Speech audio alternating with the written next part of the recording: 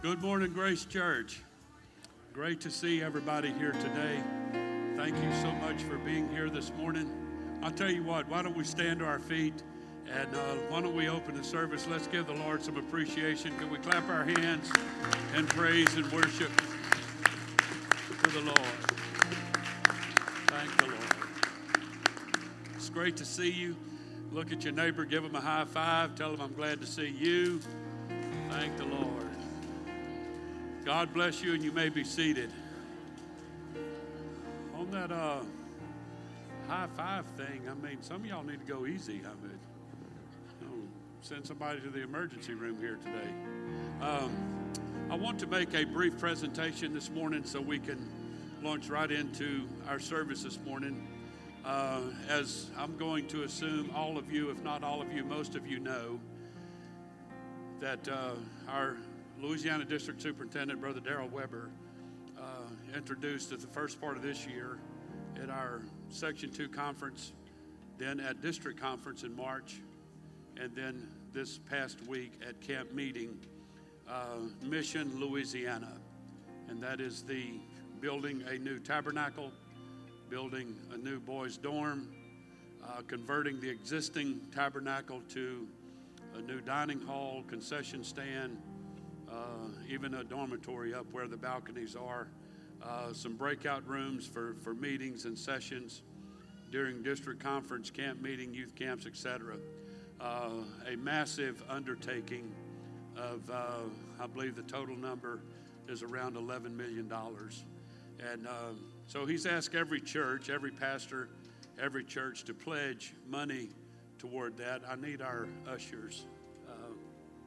They're here. Okay, young people. Okay.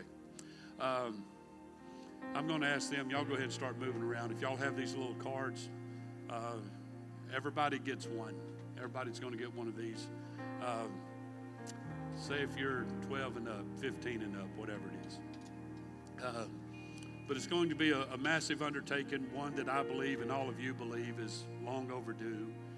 I'm very excited about it, very happy about it. The sanctuary will go from about a 6,000 seat tabernacle to a 10,000 seat tabernacle. The boys' dorm will sleep 300. It's going to be amazing when it's all done. Sister Murphy and I talked about it, and she and I stepped out on faith. We pledged for Grace Church $1,000 a month in hopes that you will come through and help the church make that pledge. So you've been given a little piece of paper. We'll need the same young people, if you will. We'll do this after church. If you fill these out, if you just fold it in half, and we'll have a basket. I can't see. Kelton, if we can have a basket on the concierge desk, if you just fold it in half and drop it in it after church on your way out. Brother Weber mentioned at our Section 2 conference, if every person that attends a United Pentecostal Church in the state of Louisiana would give, it's a little over $8 a month, it would cover the whole entire expense of this. And I think that's pretty amazing if everybody did that. So our Sister Murphy and I took that. We just rounded up to $10. If everybody could pledge at least $10 a month, we hope that you can do more, would do more. But I'll have you notice at the very top of this, it has Mission Louisiana. This is a 36-month pledge, not just a year, but for 36 months. So it's for 3 years that our church has pledged to give $1,000 a month to go towards all these renovations at the campground. So if you can, if you'd fill this out, we'll have a basket at the concierge desk in the front. Just drop it in there when you leave. It would be deeply, deeply appreciated. Does everybody understand? Hope everybody does. The response was overwhelming that you understand. Thank you for that. So just take care of that. You platform people, we'll have these on the concierge desk. You can grab one on your way out as well. God bless you as Brother Dave comes. Well, thank you, Pastor. Boy, it's exciting times, isn't it? I told the adult Sunday school class this morning I'm excited about what God's doing in the district, and that it's not that it carries over into Grace Church, but God's doing great things here too. It's all over to see what God's doing here in our state, and I'm just glad to be in the kingdom of God as we move forward. as we see what God wants to do through His church. Amen?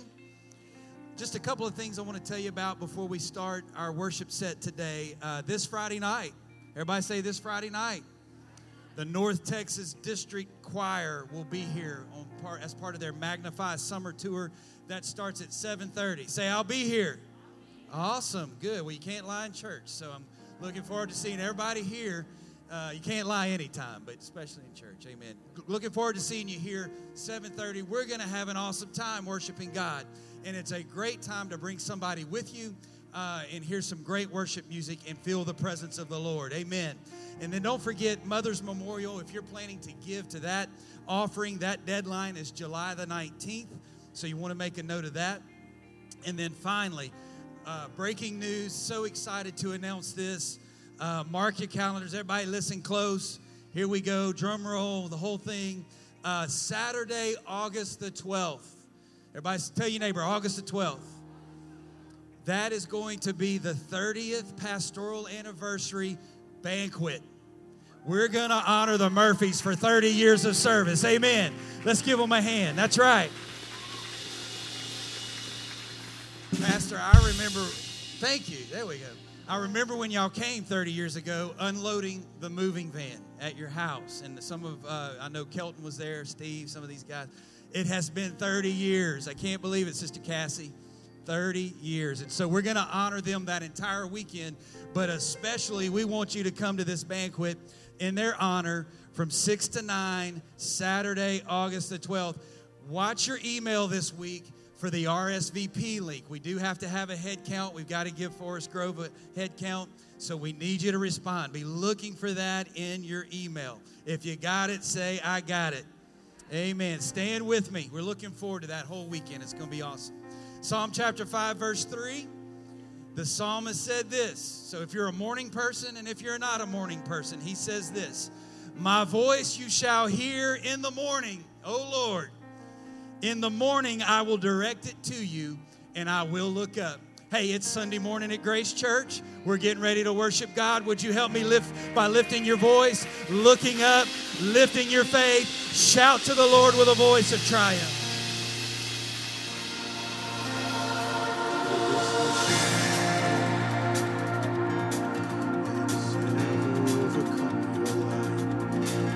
There is no rival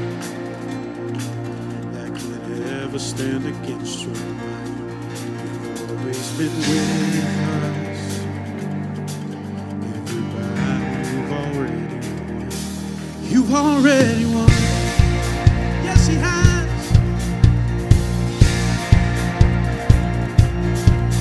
There's no weapon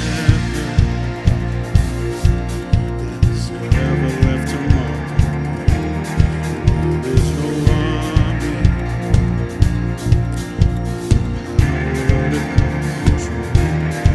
always been with us. Every battle you've already won. He's already won. Come on, sing it with us this morning. Show me one thing He can do. Show me a mountain He can move. He's the God of the breakthrough. Anything is possible. Show me one thing that's too hard. Show me one earth He can't find. He's the God of the breakthrough. Anything is possible. It's possible. Come on, put your hands together this morning. There is a kingdom that's advancing at the speed of light. And in His kingdom, every dead thing is bound to rise. Oh God, our Redeemer, He is faithful to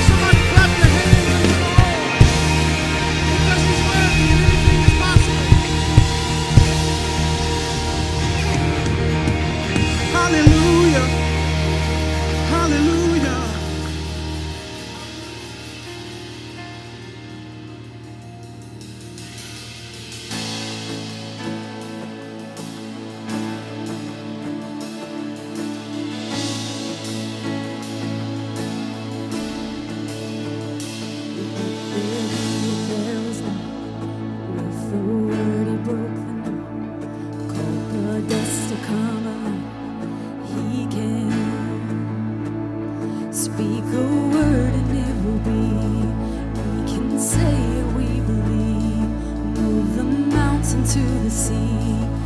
He can. Strong in every battle, the one who goes before me. He's in the middle to take the giant down. There is no one greater, and what can stand against? We raise a banner, we declare it now. We speak power, authority over every enemy. We need a miracle. We need a miracle. We're ready. Spirit move like the river, flood this room. We need a miracle. We need a miracle. Restless soul giving yet. He is leading every step. Take your fear and lift your head. He can. He will show a bridal time. Every promise in His mind. He will always win the fight. He can. He's strong in every battle. The one who goes before me. He's in the middle to take the giant down. There is no one greater, and what can stand against? We raise a banner, we declare it now. We speak power, authority over every enemy. We need a miracle. We need a miracle. We're ready.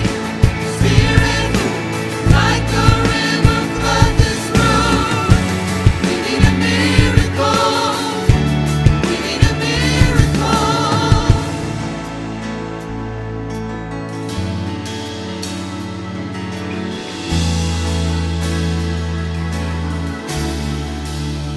He can do it again. He can do it again.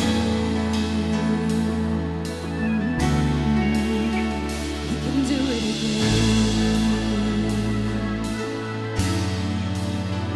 He can do it again.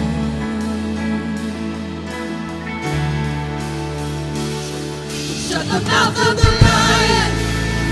Swing the prison doors open. Raise a shout from the silence. He can do it again. Shut the mouth of the lion. Swing the prison doors open. Raise a shout from the silence. He can do it again. Speak power, authority over every enemy. We need a miracle. We need a miracle. We're ready.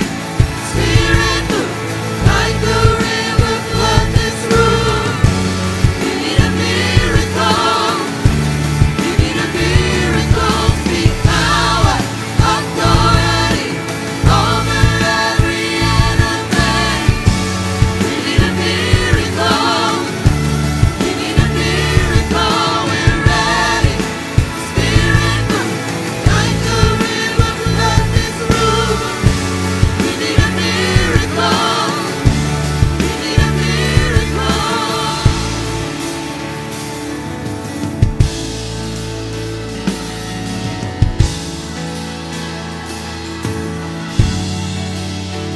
He can do it again. He can do it again. He can do it again. He can do it again.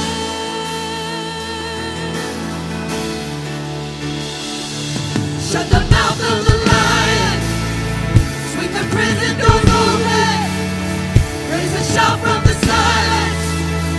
He can do it again. Shut the mouth of the lion. Swing the prison doors open. Raise a shout from the silence. He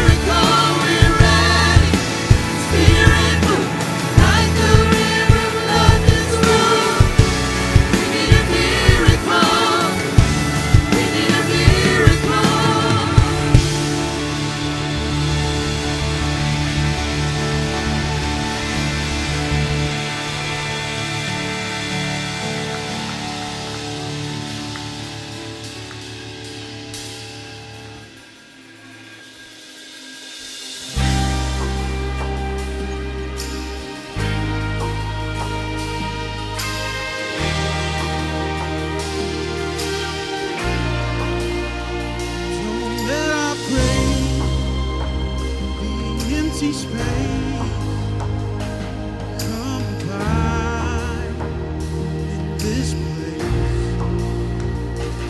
Every heart you are transforming. Come have your glory. Darkness tremble, mountains crumble.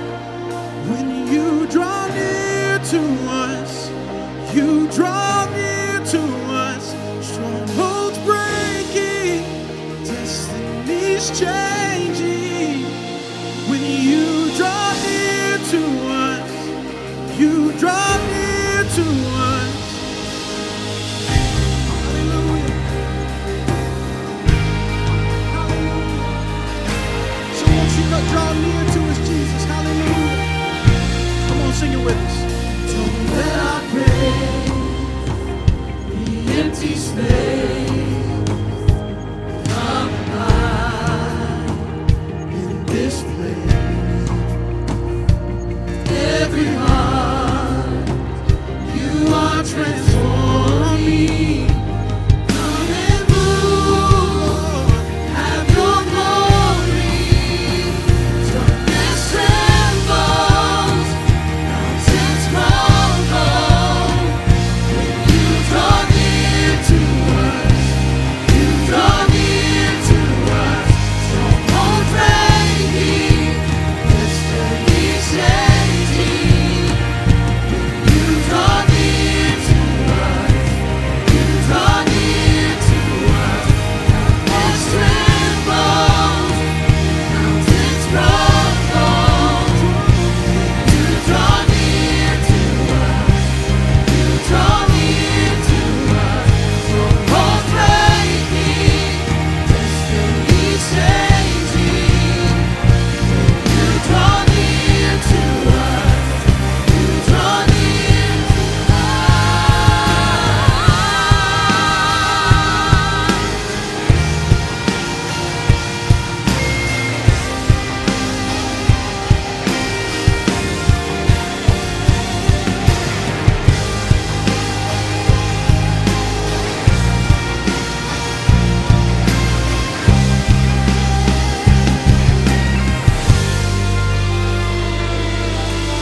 Every life can be restored when you fill the room.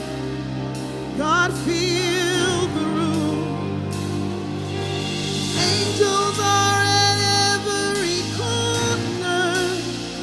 You fill the room. God, fill the room. Everything that's dead comes to life when you fill the room.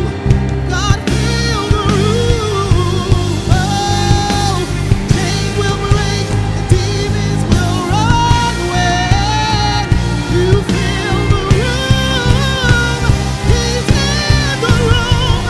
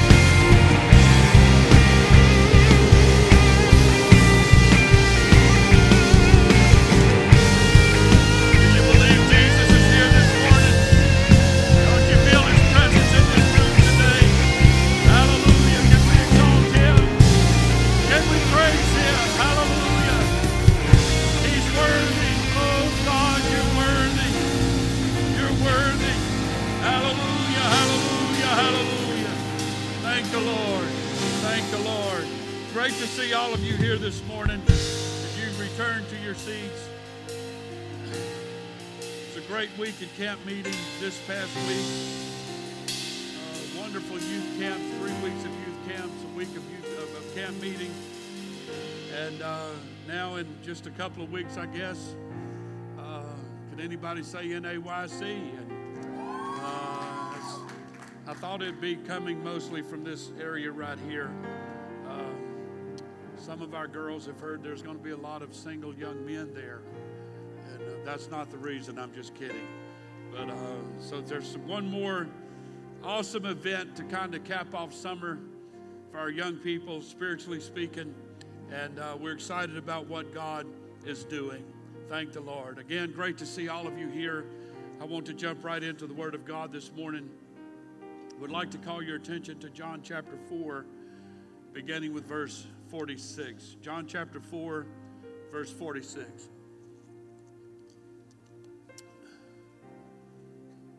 If you would please make an effort to remember your campground pledge this morning, would be appreciated. John chapter 4, verse 46. So Jesus came again into Cana of Galilee, where he made the water wine.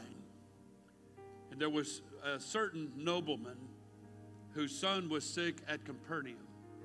So Jesus is at Cana. The nobleman is in Cana, but his son who was sick is in Capernaum. It's about 18 miles away.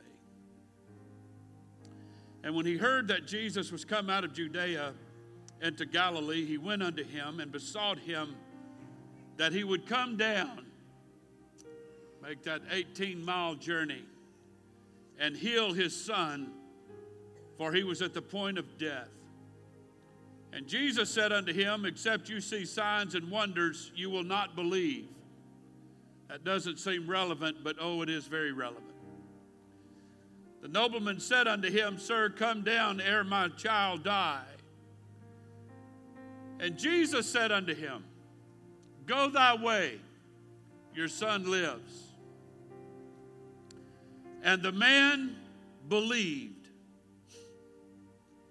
The man believed the word that Jesus had spoken unto him and went his way. And as he was now going down, his servants met him and told him, saying, Your son lives. Then inquired he of one of them the hour which he began to amend. And they said unto him, Yesterday. Your son started getting better yesterday. At the 7th hour, the fever left him. And the father knew that it was at the same hour in which Jesus said unto him, Your son lives. And himself believed, and his whole house. This is again the second miracle that Jesus did when he was come out of Judea into Galilee. I want to speak to you for a little while this morning. There are some people here that I would really like to see the Word of God encourage. I want to talk to you this morning about the long road to an answered prayer request. The long road to an answered prayer request. Thank you for standing. God bless you, and you may be seated. If you were here a couple of Sundays ago, Brother Aaron Holloway preached what I believe to be a masterpiece of a message, that if you hear this today and would like to hear more about how this can work, I would encourage you to go and listen to Brother Holloway's message. We all remember times, well, maybe all of us don't, some of us do. Remember times when you would do prayer requests at church. And when I was a child, I remember there was always a segment in the service. Does anybody have a prayer request? And you could raise your hand, and the pastor, whoever's in the pulpit, would call on you. And you could tell everybody what your prayer request was. Well, when we came here 30 years ago, we continued that tradition until one fateful Sunday night when we were in Baker, when we asked if there's any prayer request, and somebody raised their hand, and they shared their prayer request in all of the gory, nasty detail you could imagine. So then we went to prayer request cards. And then we just sometimes ask for an unspoken request, not giving people the opportunity to go into all them details. I'm thinking right now of a man that I love dearly. His name is Greg McCool. He's not a minister, even though he comes from a family of ministers. But he was a singer, kind of a Christian Southern gospel singer, and wrote nearly all the songs, if not all the songs that he sang, he wrote. One of them that he became very noted for was the unspoken prayer request, that he was the unspoken prayer request that God answered for his mother, because Greg had gone rogue and turned his back on God, became an alcoholic. I forgot now what his drug and alcohol habit was. It's a miracle that he even survived. Lived years like that, and finally converted, and God inspired him to write a song, and he titled it, that I am the answered prayer request. I'm that unspoken prayer request. Every service, my mother would raise her hand. I have an unspoken request, and it was for him. Before I get into my message today, I want to share with you some thoughts about John and his gospel. We just read out of the Gospel of John, and John in his gospel has some stories for us to ponder. He interwove a tapestry of miracles. He was concluding his book, the book of John, when he said, but these are written in John 20, verse 31, that you might believe that Jesus is the Christ, the Son of God, and that believing you might have life through his name. Life-giving belief. This is what John wants to write about. Abundant, robust, resilient faith. He is saying that life happens when you believe. We find strength beyond our strength. Somebody needs to hear this right now. We find strength beyond our strength. We accomplish tasks beyond our capacity. We see solutions beyond our wisdom. Belief is not some respectful salute to a divine being. Belief happens. Belief happens when we place our confidence in God. It is a decision to lean entirely upon the strength of a living and loving Savior to the extent that we will have life. We will live life in his name. This is the purpose of the miracles and why John chose to write about them. John recounted signs, each one intended to stir conviction in this promise. He reiterated, he made it clear that when you have a relationship with God, you nor I are ever alone. Never. He reminds us that this was the final promise of Christ to his disciples and everyone that would believe after them. He assured them, he assures us, that I am with you always, even to the end of the age. These words must have meant everything to John. I'd like for you to picture the aged apostle as he shares these stories. He's an old man now, probably in his mid-60s. Sister Murphy got that. He's an old man. His hair perhaps is silver, skin wrinkled, but his eyes are still full of hope and faith and belief. He pastors a church in Ephesus. He loves to tell, and they love to hear, about the day some 6 decades earlier and about 1,000 miles away when Jesus invited him to lay down the fishing net and follow him, and John did, along with Peter, Andrew, James. But they're gone now. They've long since fulfilled their mission and finished their lives, and now only John remains. John, likely knowing his days are coming to an end, takes on one final task. Perhaps the last thing he wanted to accomplish, even after the Revelation, the book of Revelation as we know it. After all that he'd been through, there's one more thing that I want to do. I want to write about the life of the Jesus that I have followed for all of these years. I believe that he understood that by now the Gospel of Mark is in circulation. Matthew and Luke have compiled their accounts of the life of Christ, and now John wants to do the same. But his gospel is going to be a little bit different. He seeks to tell stories they didn't and add details to the stories they did share. He selects his gospel from a cross-section of signs and things. He takes us first to Cana to experience Jesus' first miracle of turning water to wine, then to Capernaum to watch a father embrace the son he feared would die. I'll talk about that in a moment. Then we feel the fury of an angry storm in Galilee and hear the murmur of a hungry crowd on a hillside. And then we watch the paralytic stand up and a blind man look up. And before John is done, he will lead us through 2 cemeteries, one near the cross, and invite us to eavesdrop on a breakfast chat that changed the life of an apostle.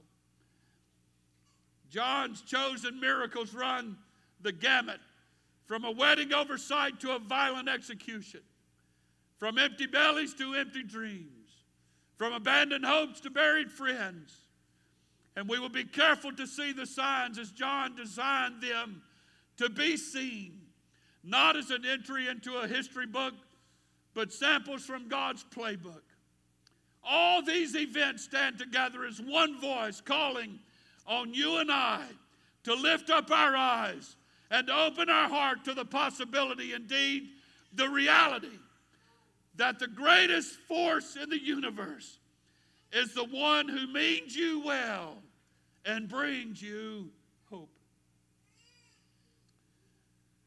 John recorded them not to impress us, but to urge us to believe in the tender presence and the mighty power of Jesus Christ. This montage of miracles proclaims to all of us when you read them, no matter what it is, God's got this.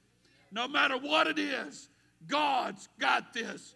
I want to submit to all of you here today that you're stronger than you think because Jesus is nearer than you know. Amen. Jesus touched wounds and spoke words of hope, and lives were improved, blessings were bestowed. There was a message in his miracles, and it is saying, I am here and I care.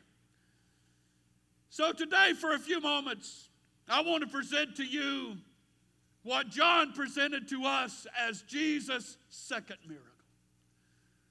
We hear a lot about the first, the turning water into wine. We hear about that frequently. But you don't hear too much about the second one.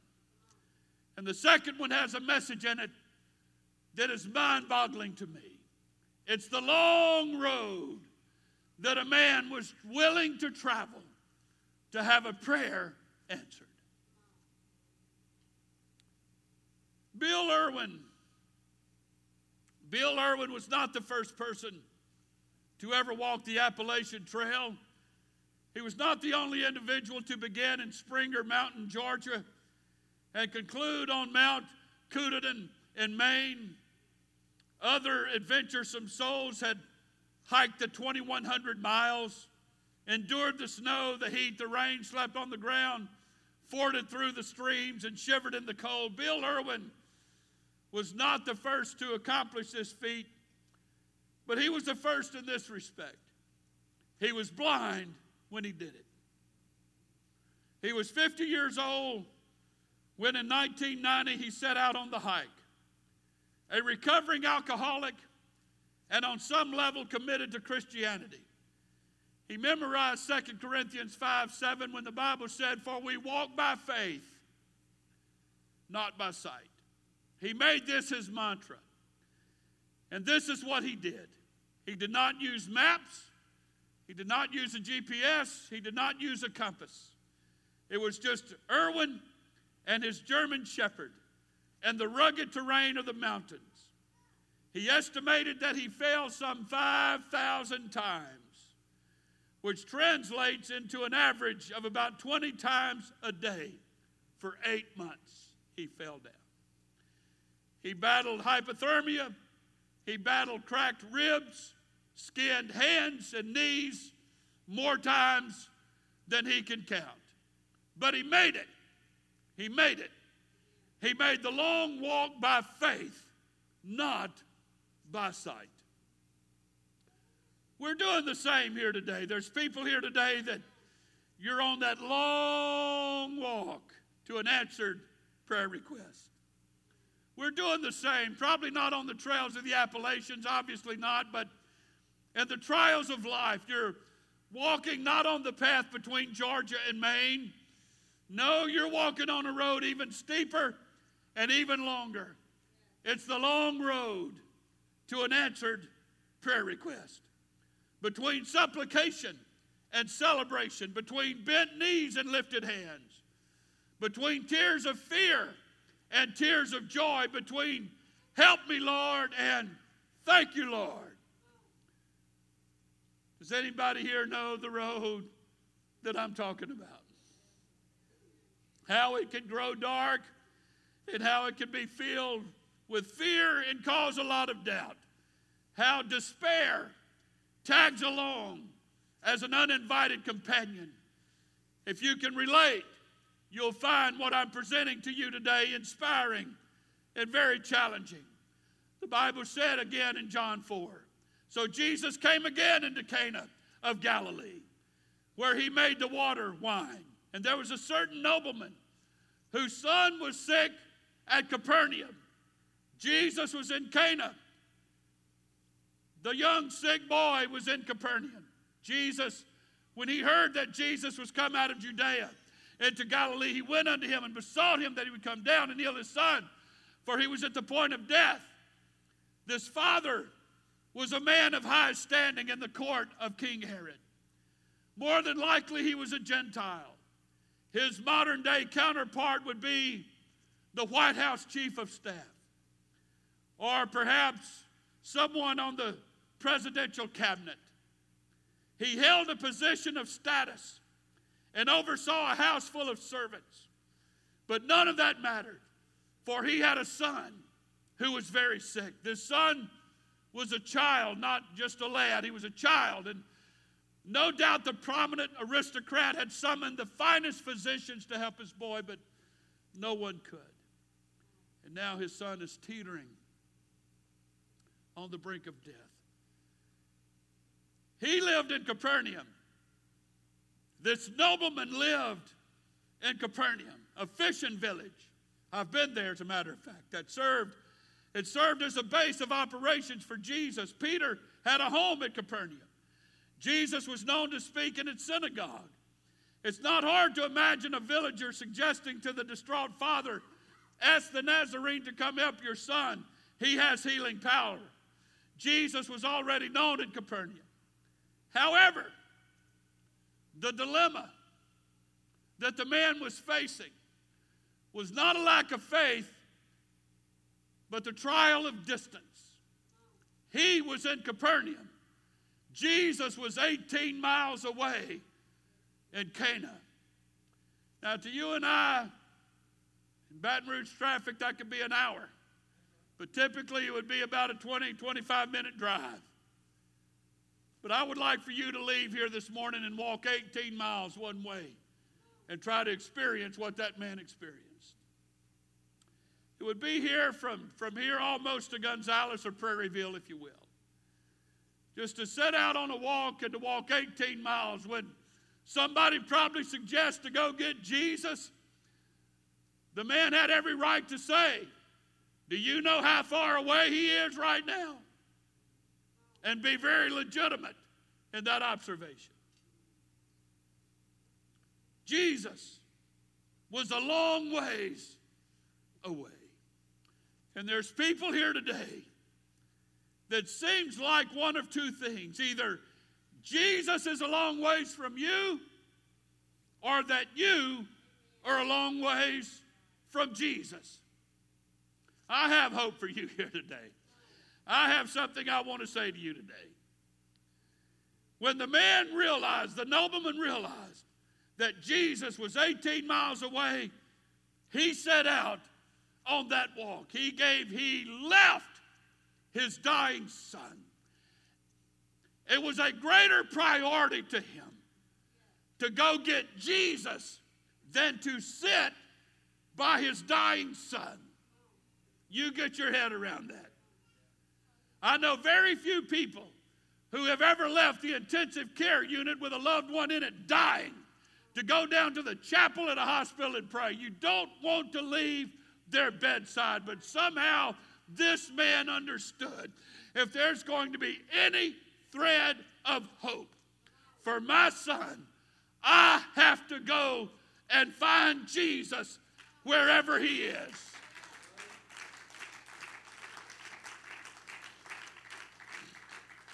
I appreciate your applause of agreement and approval, but we don't always practice that.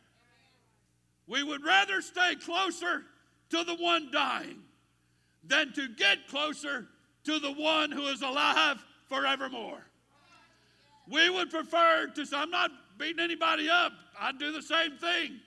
We just want to be there for that last breath, that final goodbye, to hold their hand and help usher them to the other side when behind us, around us is another presence.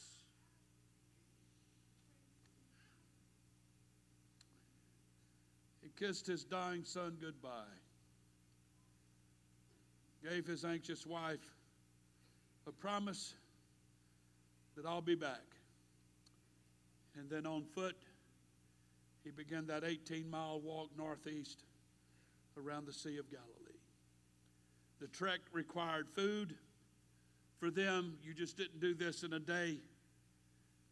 It required planning. It required, because of who he was, a protection detail, Secret Service we would call it. Perhaps a pre-dawn departure. If he could do it in a day, a pre-dawn departure would have him in Cana by sundown before dark that day.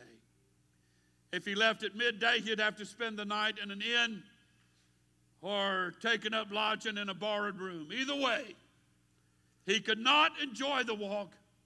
He could not stop to see the sights, nor could he stop and visit with anybody along the way. This was an urgent prayer request. By the time he spotted Jesus in Cana, the official was no doubt weary and worried. The New Living Translation says he went and begged Jesus to come to Capernaum and heal his son who was about to die. Straightforward was this request, urgent. He didn't mention his position. He didn't tell Jesus who he was, what his title was. He didn't promise to make a financial contribution to the cause of Christ. He didn't imply that he was worthy of divine assistance. He came to Jesus as a desperate father, and he begged him to come to Capernaum. I know people who use the word beg. They use the word begged. Someone said not too long ago that somebody begged me to do something. And I immediately got this picture in my head that person just got down on their knees, on their face on the floor, and just started crying and pleading and begging. Would you please do this or that, whatever it was. That probably didn't happen in this case. But in the Bible case, it did. The man, do you understand who he was? He got on his face and begged. I envision this man on his knees, perhaps his face on the ground, imploring Jesus to return with him and to heal his son. He not only had a request, but he had a plan. In his mind, the two would walk side by side from Cana back to Capernaum, 18 miles, until they stood by the dying boy. That's what this man pictured in his head. Y'all follow me here today. We do the same thing. We have a prayer request, and we sit down in our mind and say, God, I want you to do this, this, this, and this. And if you'll do it according to my plan, everything is going to work out okay. The response of Jesus is very surprising. This man is on the ground begging him, tears streaming. And Jesus said, will you never believe in me? You will never believe in me until you see miraculous signs and wonders. Well, that's an appropriate answer. That is really comforting. That is really assuring. But Jesus knew what he was about to do. And if the man would believe in what Jesus was about to say, everything's going to be real cool. But dude, if you get frumpy with me, Mr. Presidential Nobleman, if you get real frumpy with me and argue with me and debate with me and doubt what I'm about to say, your son will be dead this time tomorrow. That's what Jesus was saying. That's the Murphy commentary.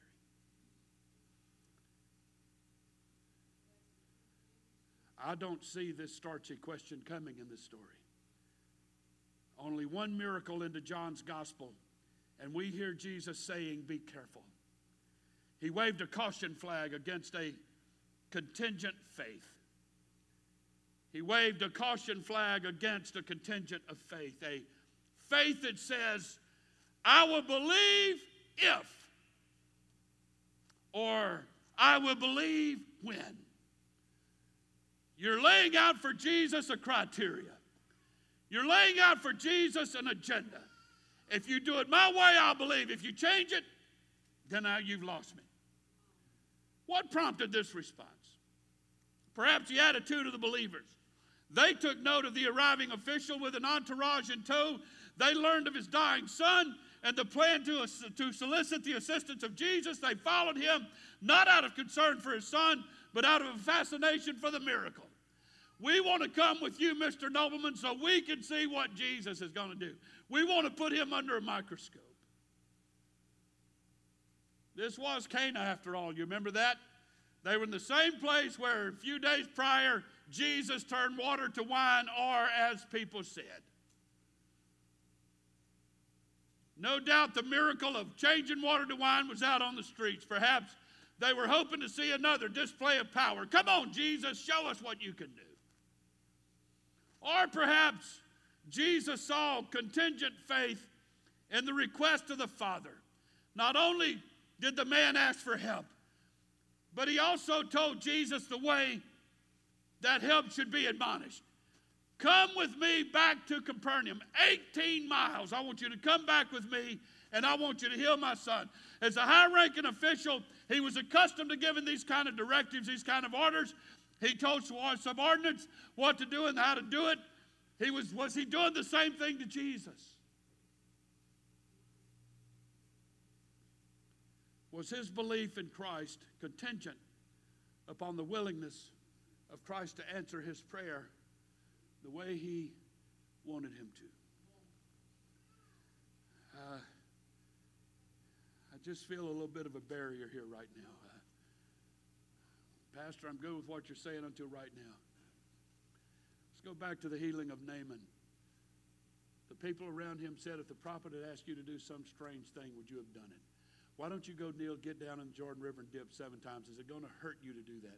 There's people here today that God could open a floodgate of amazing things in your life if you would just take Jesus at face value. Just take the Bible at face value. Well, I've got all this stuff in my head. Well, get rid of all the stuff in your head. I know that's easier said than done, but this is a long journey. And I'm sure had Jesus chosen to go back with him that 18 miles, that Jesus probably would have straightened him out a little bit on some stuff. But he didn't have to. And I applaud the nobleman for that because he didn't have to. Jesus didn't have to go through all this stuff. So Jesus saw this contingent of faith. This has got to be done my way.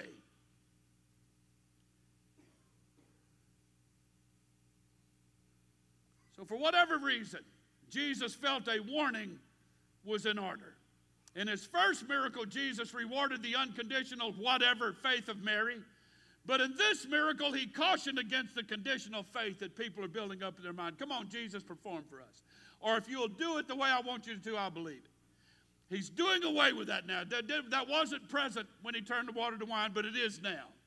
He's teaching now how to properly approach him. He gave his mother a lot of latitude, but now not the nobleman.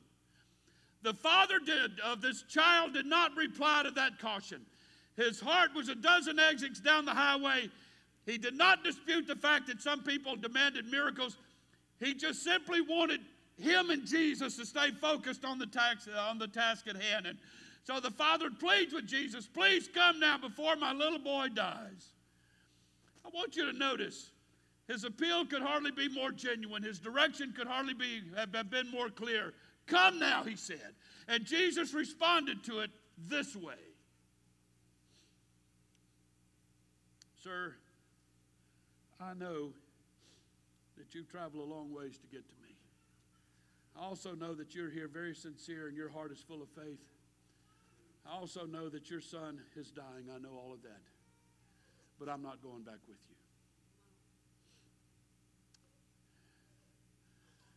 I don't know how you and I would have responded to that. I have a feeling me and Jesus would have to have a little more conversation. I'll give you an offering. I'll increase my campground pledge. I promise to serve you for the rest of my life, oh God, if you'll just do this one thing for me. I'm sure the man was prepared to make whatever assurances and requirements that Jesus may have required. But Jesus only gave him one stipulation. When you leave here, you are going without me. At least in my physical form. I want you to understand that. It was a test. It was a trial. It was Jesus testing the man. Let me ask you today. You've got the picture. I feel like all of you do. You've got the picture. Was this good news for this man? You go back home now and your son shall live. Was that good news? Or was it? But Jesus, you're not coming? No. Well, how's my son going to live? You just have to trust me. You have to believe. Is that good news or bad news? I really need you to be with me, but I'm not coming. I think it's a legitimate question. We would say that Jesus answered his prayer, but did he?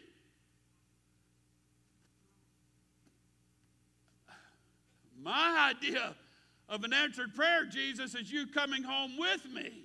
That's my idea of an answered prayer. But Jesus' idea of an answered prayer is I'll take care of your son if you'll believe it, and you just go on now. Everything's going to be okay. I don't want to belabor the point, but I am giving you and I an example of pretty much our same posture. That when God, and I've learned this all of my life and I still struggle with a lesson, if God doesn't do it our way, then forget about it. And that's not how God works. He does it his way in his time. The nobleman maybe had reason to rejoice. Jesus said, go home and your son shall live. Ooh, hallelujah. Oh, wait a minute. You're not coming? He had a reason to rejoice, but he also had a reason to be disappointed. Has anybody else in this building ever been there? Pastor, God made me a promise. Has he fulfilled it? No. Well, do you rejoice or no? Do you wait till he makes a promise, or do you wait till it's fulfilled before you rejoice? What do you do when you're this man? You think about it. The man asked Jesus to go with him to Capernaum, but Jesus told him to go back home and your son will live. This was a moment of truth for this father. The moment he set out on the longest walk of his life, the prayer he prayed was in Cana. But would it be answered in Capernaum? That he did not know. So now he has a choice to make. Perhaps a nobleman turned on a dime and floated home on the magic carpet of faith. Maybe he high-fived his way down the path shouting, "My dying son shall live." And perhaps he slept like a baby that night and woke with joy the next morning. The sun was shining, the sky was blue, and he skipped and whistled all the way back home to Capernaum. If so, he's a better man than I am. I would have swallowed really hard at Jesus' reply. I would have looked at first at Jesus, then at the road, first one way, then the next. What if he arrived at Capernaum and his son wasn't better? What if the Messiah had moved on to another city before the Father could ever find him again? But he made his choice. The man took Jesus at his word and departed. He believed in the spoken word of Jesus. John 4, and as he was now going down, his servants met him and told him, saying, "Your son lives." Then inquired he of them the hour when he began to amend, and they said unto him, "Yesterday at the 7th hour the fever left him." And the father knew that it was at the same hour in which Jesus said unto him, "The son liveth," and he himself believed, and his whole house. The good news from the servants was met with a good question from the father. You say, "My son lives." What time did he start getting better? The reply was at 1 o'clock in the afternoon, the very time that Jesus had spoken the word, before the man could take his first step, before the man could really manifest belief. The boy was healed. Jesus had worked a long-distance miracle of healing. The miracle was not just in the life of the boy, but in the saving faith of the entire household. I want to speak to Mike and Sheila Landry right now. You have a son that's a long ways away. And we all know that he's not in a good place in a lot of ways. But that does not limit what Jesus can do as long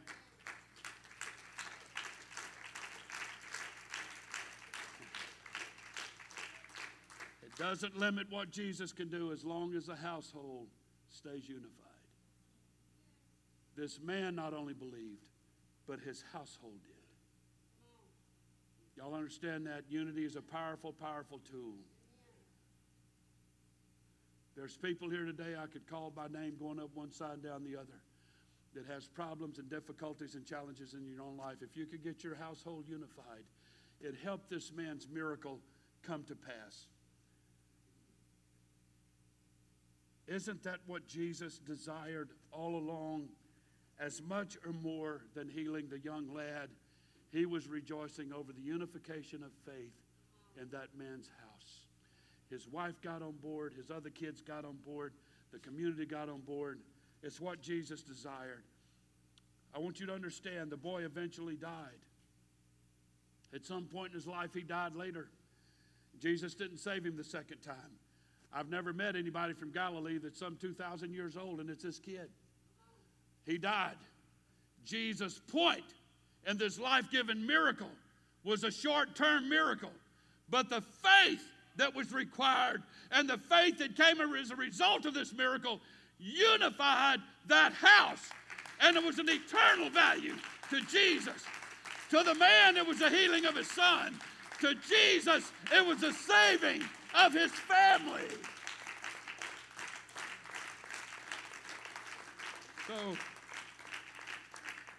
So I ask you today, What about you? Do you find yourself, and I know there's people here today right now that find yourself somewhere between Cana and Capernaum. You've been to Jesus, but now you have to return back home. And the saving of your household will depend on your posture, your perception.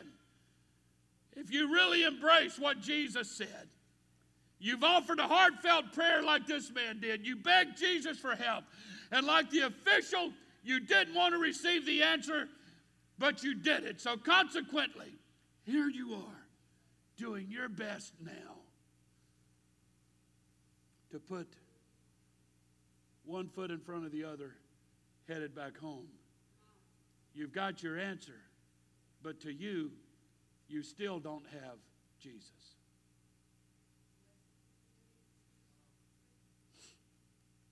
See, it's where these Bible stories get compelling to me. It's where they take a real deep dive. Addie, if you don't mind, we think of your family, specifically your mother, often. How many times have you made that trek to Jesus with that request? In preparation of this sermon, this presentation today, you were at the forefront of my mind. And how many times has this family, not only is it your mother, but it's your grandfather's daughter. There's a two-ended approach here. One coming to Jesus, that's my mother. The other coming to Jesus is that's my daughter. And so Jesus is getting hammered from both directions, if you will.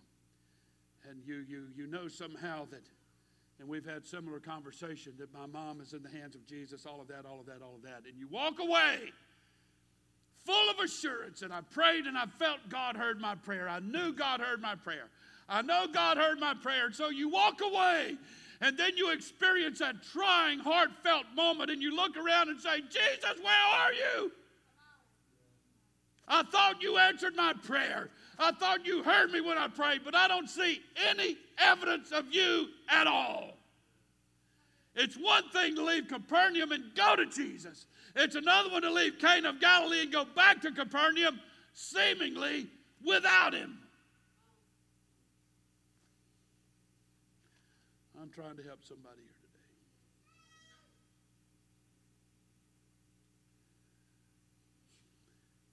This is the issue of not yet answered prayer. Or it's the issue of not yet answered prayer in the way I wanted it done. We want plan A, but Jesus responds with plan B.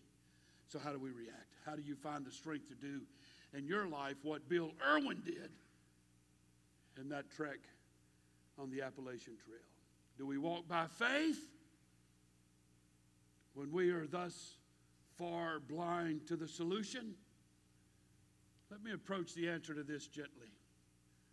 Before I suggest an answer, may I tell you that I'm sorry we have to discuss this question. I'm sorry that you have a yet to be answered prayer request. I'm sorry the job you applied for didn't materialize, and I'm sorry your spouse did not apologize, and I'm certainly sorry the cancer chose to metastasize, and that list goes on, and I'm sorry you found yourself between Cana, leaving Jesus, headed back to Capernaum. I'm sorry you find yourself in that place right now. Life has its share of dark, dank moments, and Jesus will not remove all the pain this side of heaven. The trip from Cana back to Capernaum, David said it this way: yea, though I walk through the valley of the shadow of death, I've been to the shepherd. Brother Jason preached on that several weeks ago, a couple of months ago. I've been to the shepherd. Now I'm walking a path in relationship with him. And it's dark and it's trying and it's scary.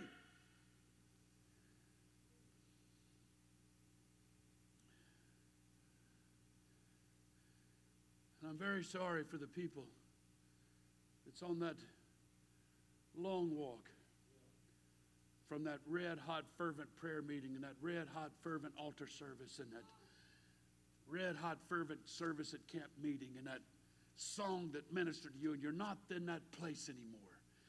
You have a promise, but it seems like you don't have Jesus.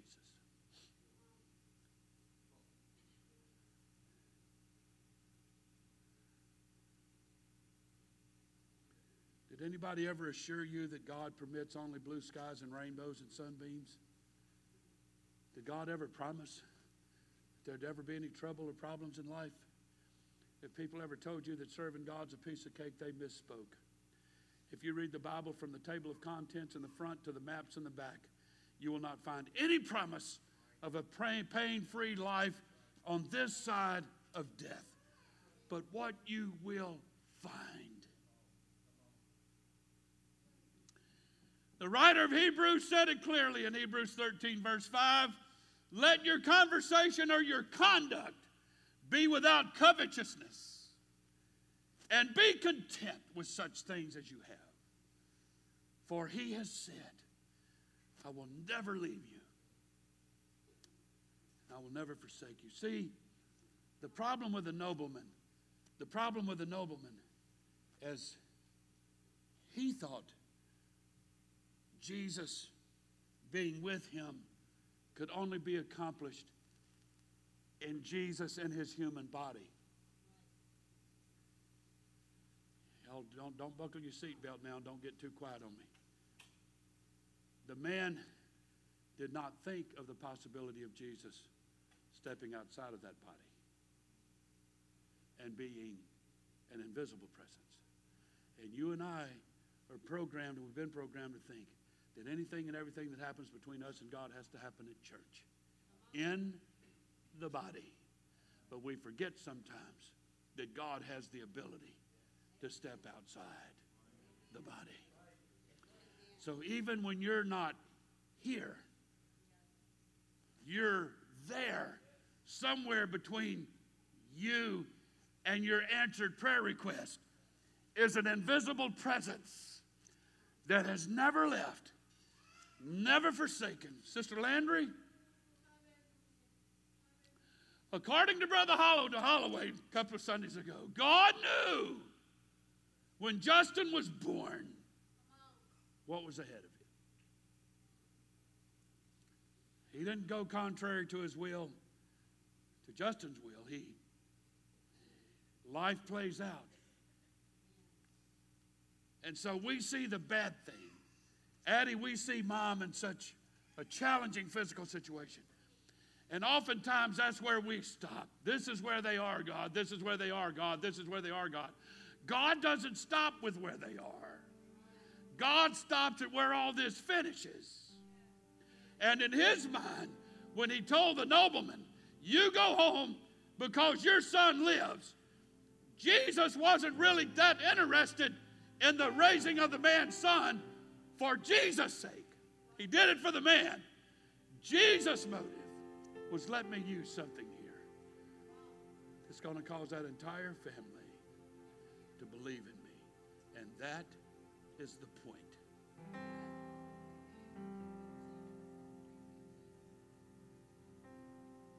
So, how do you interpret that miracle? Stand with me today. I'm trying to finish. How do you interpret the success of that miracle? Do you interpret the success of that miracle the way the nobleman interpreted it? That my son lives?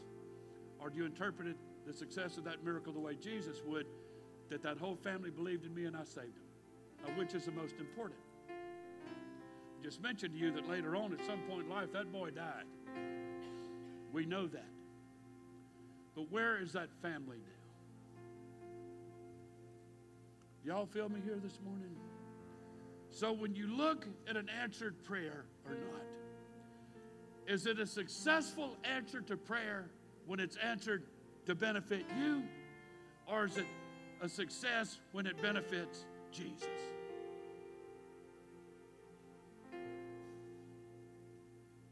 I'm happy to say that God is our refuge and strength and a very present help in the time of trouble. I'm very happy to say that God was compassionate and merciful to that man when that prayer was answered. And the man rejoiced and high-fived and skipped down the street all the way back to Capernaum where he lived and embraced his son and kissed his wife and said, "Isn't Jesus beautiful?" Jesus was still in Cana. Maybe he was jumping up and down and high-fiving and said, "I've got a whole entire family on board with me, and I did this miracle so it would happen," and it did.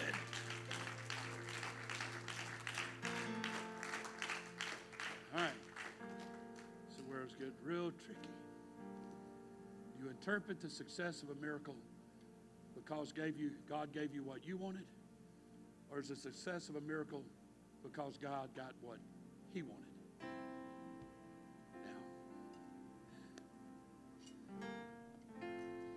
This is hard, man. This is hard because we understand that Jesus didn't answer everybody's prayer like that. There's a lot of people wanted Jesus to heal their loved ones, and he didn't. I mean, he let Lazarus die. He resurrected him, but he let that family go through.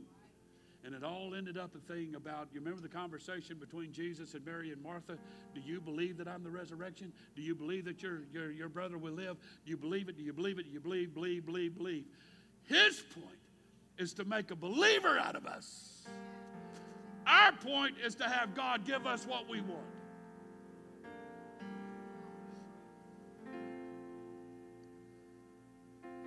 See, faith is not necessarily a byproduct of you getting what you want, but faith is a byproduct of giving God what he wants. And so how many people have said, "God did not answer my prayer"? Yeah, he did. God didn't get out of it what he wanted. And neither did you. Because you didn't accept it God's way.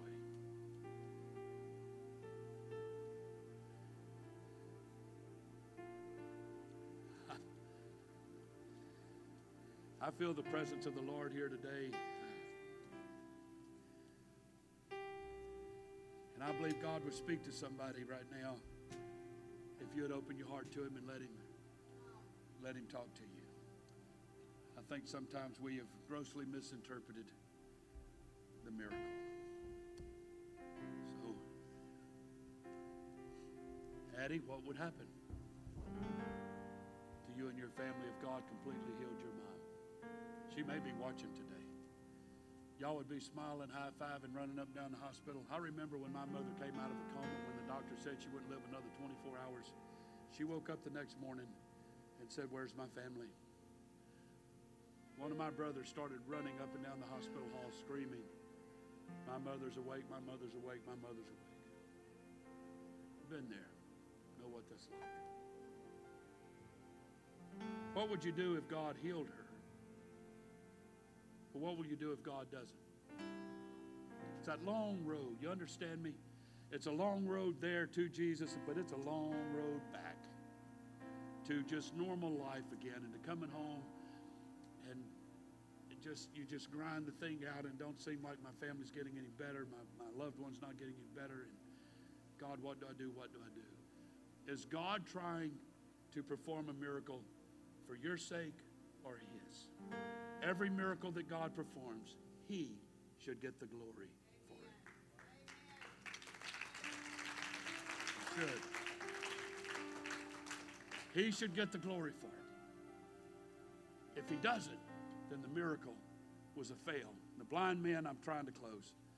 In the story of the blind man that was born blind, the disciples said, "Who did sin, this man or his parents?" Jesus said, "Neither, but that the glory of God might be manifested." That's the point. That's the point. So I say, you pray to Jesus, you present your need, and you leave it with him. And say, and I've said this to people often, I've said it to Addie, I don't mean to call your name so much.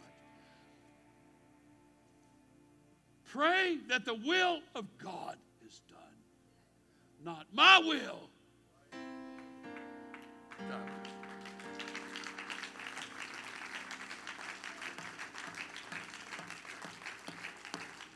I know it's not what we want to hear, but it's the truth. The success of a miracle is what God ultimately gets out of it in eternal ways, in eternal things. So this morning, I want to have an altar service, but I feel like I've taught more of a Bible study here today than preached anything. It's almost like I could dismiss you right now and you've heard the Bible study. But I know today in my heart there's people here. You've been to Jesus with your prayer request. Now you're in that long journey back. Mike and Sheila, y'all are in that long journey back. All the health issues you may be experiencing, all the trials, the financial issues, whatever. I want you to come today while they begin to sing and play softly. I'd like for everybody to come. Everybody come on up to the front for a few minutes. And I'd just like to give you an opportunity to just grab hold of Jesus and get a firm grip on his hand and say, God, no matter what happens when I get home, no matter what happens when I get back to life, no matter what happens tomorrow morning, no matter what happens next week, my hand is still in your hand. And you're still an amazing God, and I'm still going to serve you no matter what.